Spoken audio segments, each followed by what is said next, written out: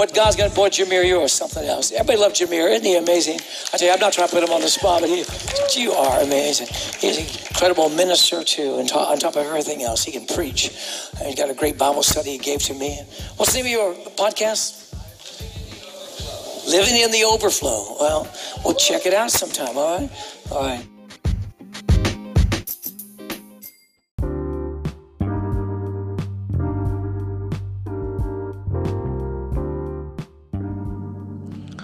Hello and welcome to episode 6 of Living in the Overflow.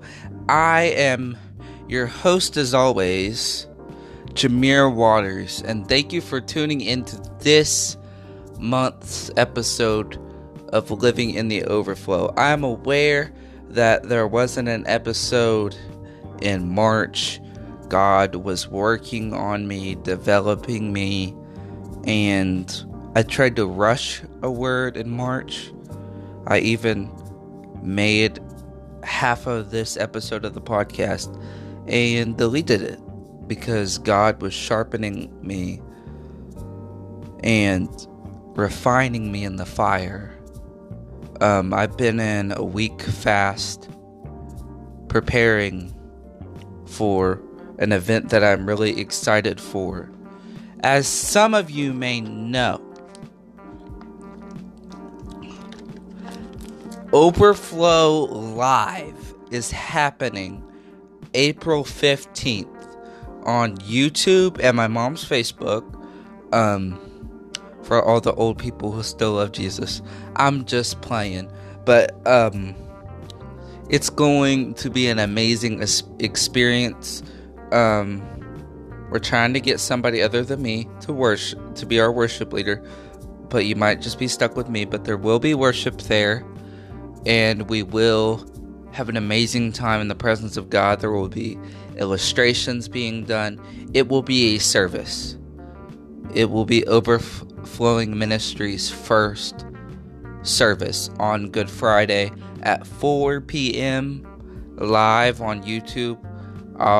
I put a link in the description of the podcast, so make sure you're tuning in on my YouTube at 4 o'clock on Good Friday for a message and a meeting with God that you do not want to miss.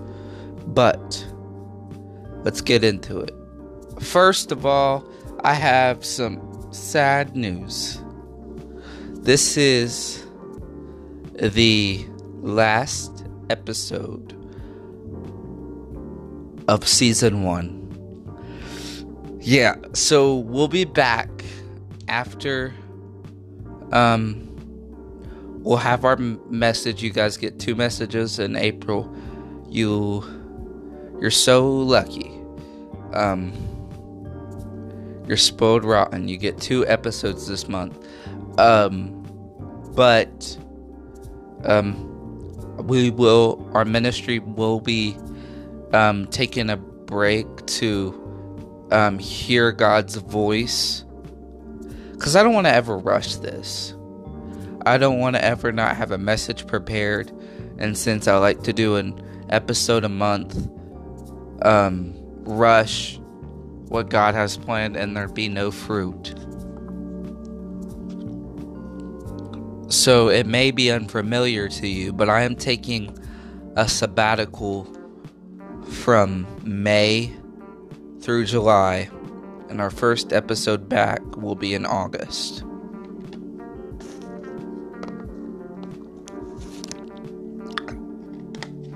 Episode 7 will be a special episode.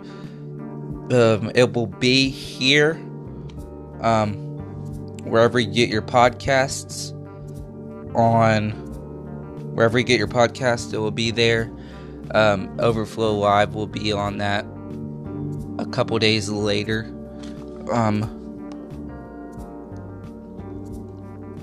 But I have a message for you today.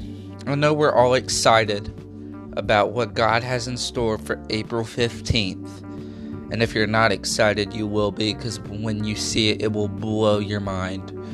I've worked on it, been working on it since, it's been in the works since 21. So I'm so excited for that. But we still have today. This message is still important. This message still is needed.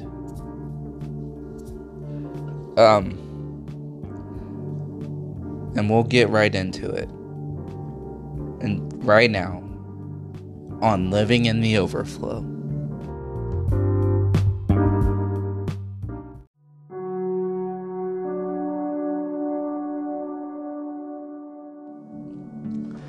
So today's message is going to be a deep one.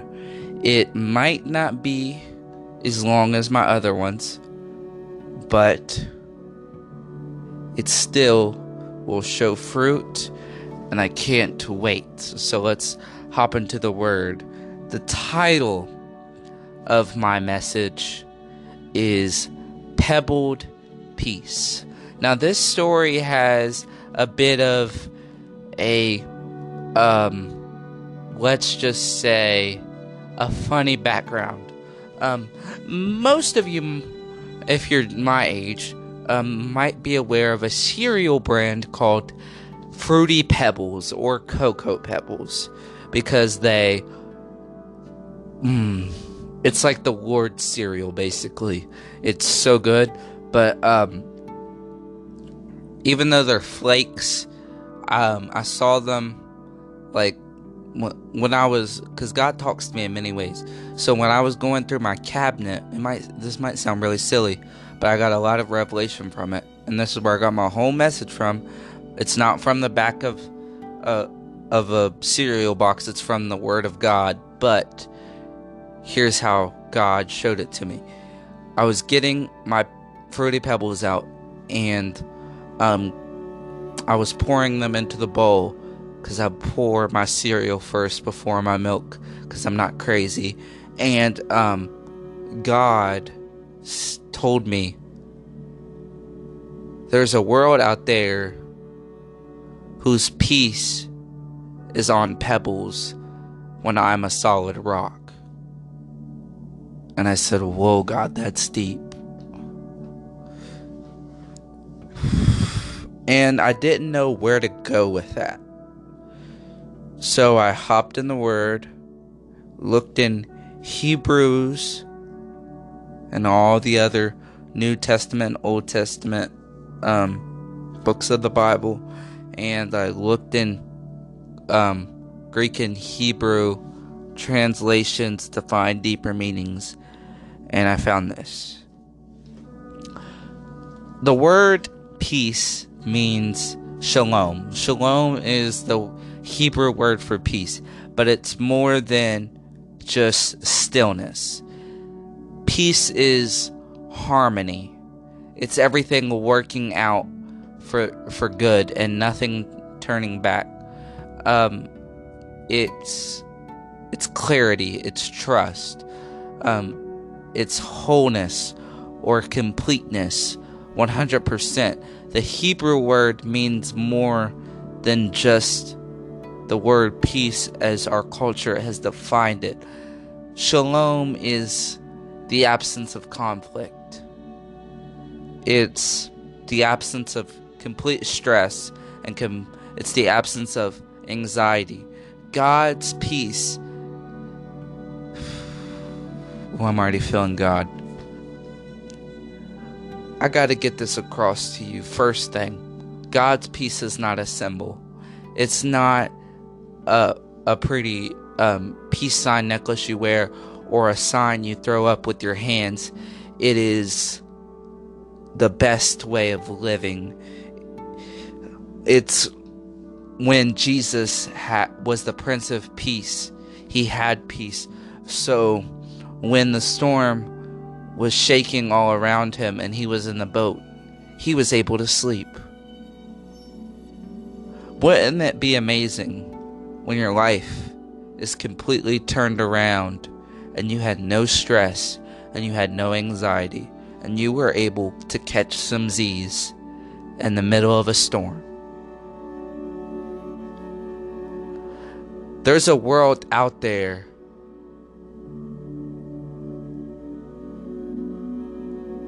without peace. And I know that's pretty obvious to look at. This isn't even in my notes, but I feel like without saying it, it doesn't bring light to it.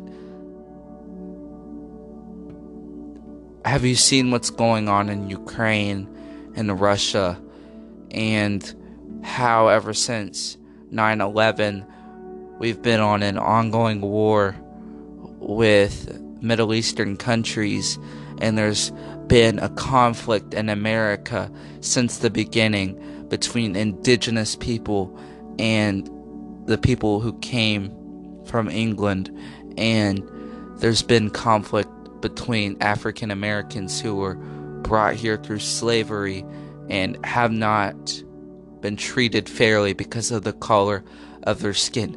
That is conflict. That's not Jesus.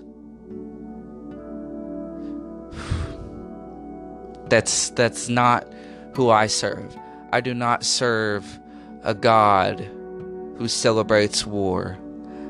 I celebrate a God I praise a God who is the Prince of Peace. I serve a God who, when there's a world out there falling, I can stand. But it's not just enough for me to stand. One thing I've learned in my walk with the Lord, the second best thing other than going to heaven is taking someone with you. I want to take everyone I can, and I have to do that. But there's a world out there who does the complete opposite, and they hold their lights in and stand on a solid rock, while others stand on sinking sand and try to build a foundation. But when the storm comes, their wall comes crashing down. Go to Isaiah chapter 9, verse 6. It says, "For a child is born to us, and unto us a son is given, and the government will rest on his shoulders, and he will be called Wonderful, Counselor, Mighty Father, and the Prince of Peace." This refers to the coming of Jesus. The Old Testament is Jesus concealed, and the New Testament is Jesus revealed. So they would hint to his coming in prophecies and in miracles and in poems of David and poetry of David, and in all books of the Old Testament he was hidden, but he was revealed in the light of Jesus. That he would be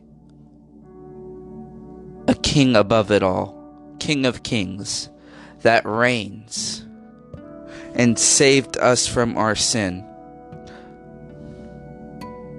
So if we have established that Jesus is our peace, then I just want to ask this question: why do people struggle to find it? All you need to do to find peace is 2 words: find Jesus. I could have simply just posted this as a quote and been done with it, but it's a little bit more deeper than that. I could have just posted, find Jesus, find peace. And that's basically the majority of my message, but there's a little bit more meat behind it. And I'll explain to you why there's Jesus and there's peace. I can't find one scenario in the Bible and in real life where Jesus was there and on the scene and depression just stayed. I can't see in the Bible where Jesus was actively walking on this earth and he would go near demons and people, and the demons would just be okay with his presence. It says, and I'll get to it later, it says in Mark, there was a demon-possessed man, and when he came to Jesus, the demons ran to him and said, "What do we have to do with you, Lord? Please do not rebuke us." They understood his power and they were terrified. Depression cannot stay in his presence. Like a rope that has too much weight on it, as you might see in Overflow, I have just a hint, that has too much weight, it breaks when it has too much weight on it. Or in the instance in your scenario, your instance, the chains that have got too close to Jesus, the weight of his glory breaks every chain on you. Are you close enough to God?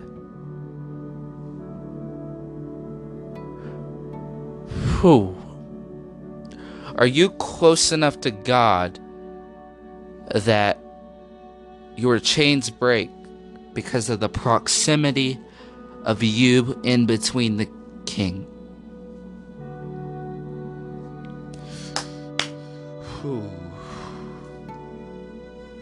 Are you, how do I want to say this? I don't want to sound weird, but serving Jesus is pretty strange, so I'm just going to say it. Are you close enough to him to where you can hear his heartbeat? And you console in him, and you put your head on his chest, and you feel peace? Are you close enough to him that as soon as you look at him, every fear, every doubt disappears? Are you close enough to him that you can reach out and touch him and the weight of depression falls?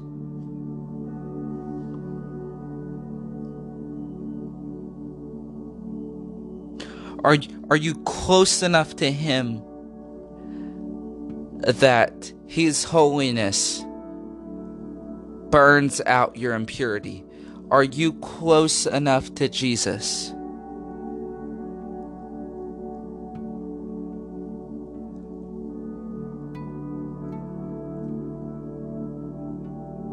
Because some people say they're close to Jesus, but are they close enough for there to be change?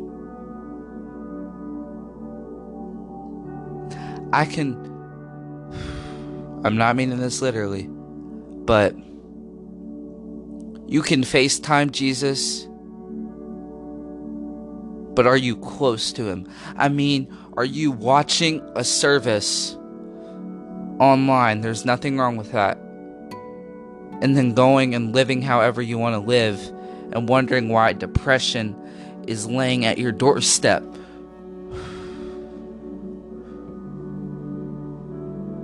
Sit with this man. know this man? Are you? And then here's what some people will do. They're lost, so they'll look for him in the wrong places. But I'm sorry, you're not going to find Jesus in the deep, dark gossip of Twitter and Instagram. You're not going to find him on a model's Instagram. You're not going to find him. You're not going to find him at the bottom of the pills. You're not going to find him at the bottom of a CVS bottle. You're not going to find him in politics. That's sand. Can I show you how it's sand? Let's just throw a name out there.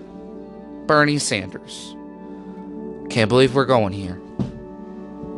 Bernie Sanders. You want him to win the election so bad. And that's the only way you can find peace. So you build your house on this foundation. You put your Bernie Sanders sign in your yard. You Photoshop Bernie Sanders in your photos. You put posters of him in your house. And you listen to every word he says online and say it's truer than the Bible you read. And then the second a storm comes by, the storm of him losing the election, it's sand. So as soon as the wind blows, your house tumbles. There's no foundation. It moves and it bends. And what bends will break. But can I tell you this? Peace is always in Jesus. The firm foundation. I can tell you this man is never shaken. He carried the weight of the world on the cross for you and me, and he didn't break. We weren't shaken because our foundation was built on him. We were firm because we were found in him. Because all other ground is a bad decision. All other ground will have you sinking. And when you sink, you slip. And when you slip, you drown. Are you drowning in this world? Are you drowning in what other people say about you? Are you drowning on what Kendall Jenner posts on Facebook? Are you drowning because you saw what Travis Scott posted on the internet? Are you drowning because you're relying on man? Because I tell you what, you'll be standing when you walk with Jesus. But if you're drowning, I said if you're drowning, and if you don't want to admit it, that's fine. I know in your head you say, I know I'm drowning and I need this right now. I need this message. He's speaking to me right now. Most of you thought I wouldn't get this deep as quick, but I gotta get down deep before Overflow Live. I gotta get this in your soul, or you will not be able to handle what I'm gonna preach on Overflow Live.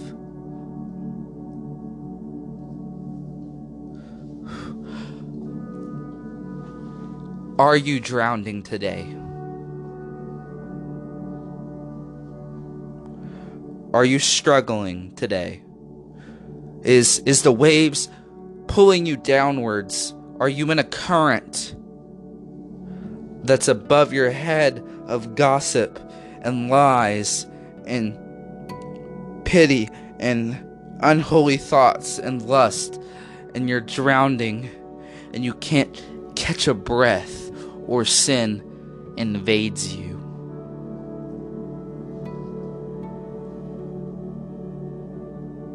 Are you drowning? Well, can I tell you the good news? If I make a little sound, I'm just moving something. Sorry about that. But if you're drowning, I got one good thing for you. And I'm almost done, but I just need to get this one thing to you. And don't take this as a pretty message. Take this as pure anointing from heaven, reaching down to try to grab you out of darkness and pull you into light. And no matter where you are, who you are, what title you have, you are loved. The good news is, you may be drowning, but my God walks on water.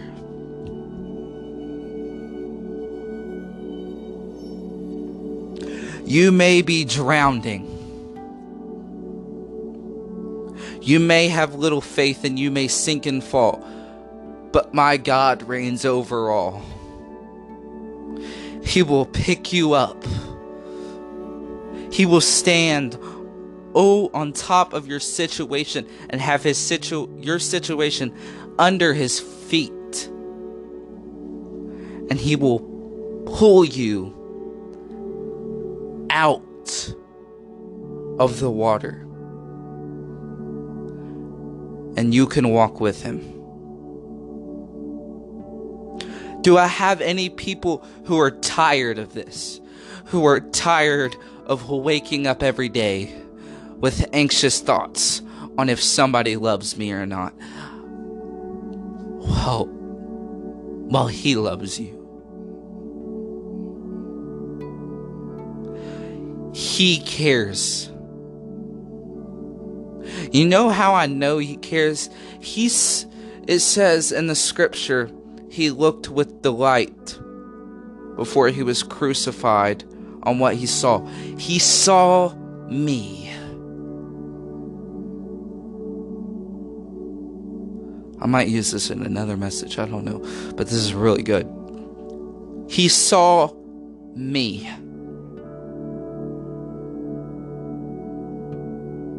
When others didn't care if they saw me and didn't want to see me again, he saw me, but he didn't see me standing in my bedroom with worship music playing, recording a podcast to bring souls to the Lord. He saw me hiding in my closet, watching stuff no one should watch. He saw me lying and manipulating and changing and rearranging. And I should have been exposed, but the blood covered. He saw me in that moment, nails in his hands, and said, he's worth it. I could get down right now and end all of this. Them spitting on me, using me as sport, but I'll stay on the cross because I saw Samantha. And I saw Jasha. And I saw Sharkishua. And I saw Jacob. And I saw Michael. And I saw, put your name in there. I saw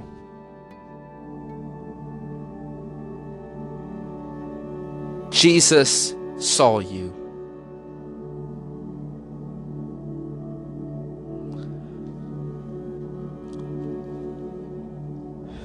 I'll close on this. Go to Mark chapter 5. Matthew, Mark, Luke, and John. Mark chapter 5.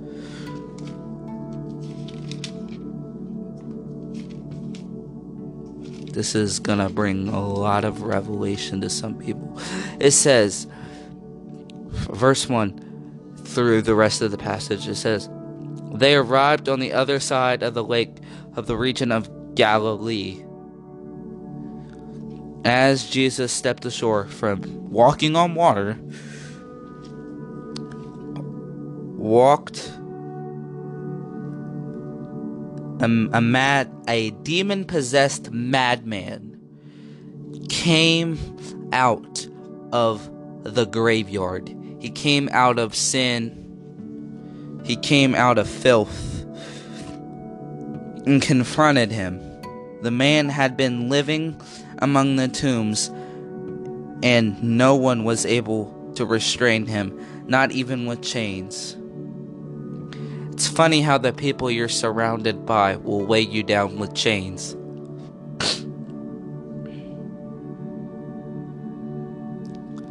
That was good. For every time they attempted to chain his hands and feet with stock, he would snap the chains and break the shackles in place. He was so strong that no one had the power to subdue him. Day and night, he could be found lurking in the cemetery, shrieking and cutting himself with stones. Yeah, people cut themselves in the times of Jesus. It's not just you, and you can find him too. When he saw Jesus from the distance, he ran to him. And he threw himself down before him, shouting at the top of his lungs, "Leave me alone, Jesus, Son of the Most High God!" Swear in God's name that you will not torture me. For Jesus had already said to the man, "Come out of that man, you demon spirit. What is your name?" "Legion, for we are many." He begged Jesus repeatedly not to rebuke him from this man and keep him in the region. Nearby, a large herd of pigs feeding on the hillside. Jesus saw them and said, "Let you be sent into these pigs." The demons fled the man and were sent to the pigs, and the pigs fell off of the mountain and died. After this, the man was sat in a clothed mine. Nearby villagers and everyone among the way watched what happened and were afraid that he was normal. See, some people will be afraid of you when you have Jesus, but don't let that stop you. Don't let their not understanding of what happened to you, and you have to praise God. I'm sorry, but I can't shut up about this dude. He pulled me out of anxiety, and he pulled me out of the darkest of things that I don't even feel comfortable saying, and he covered me with his blood. And you know how he did it? Just like he did in Mark chapter 5 with the demon-possessed man. I ran towards this man.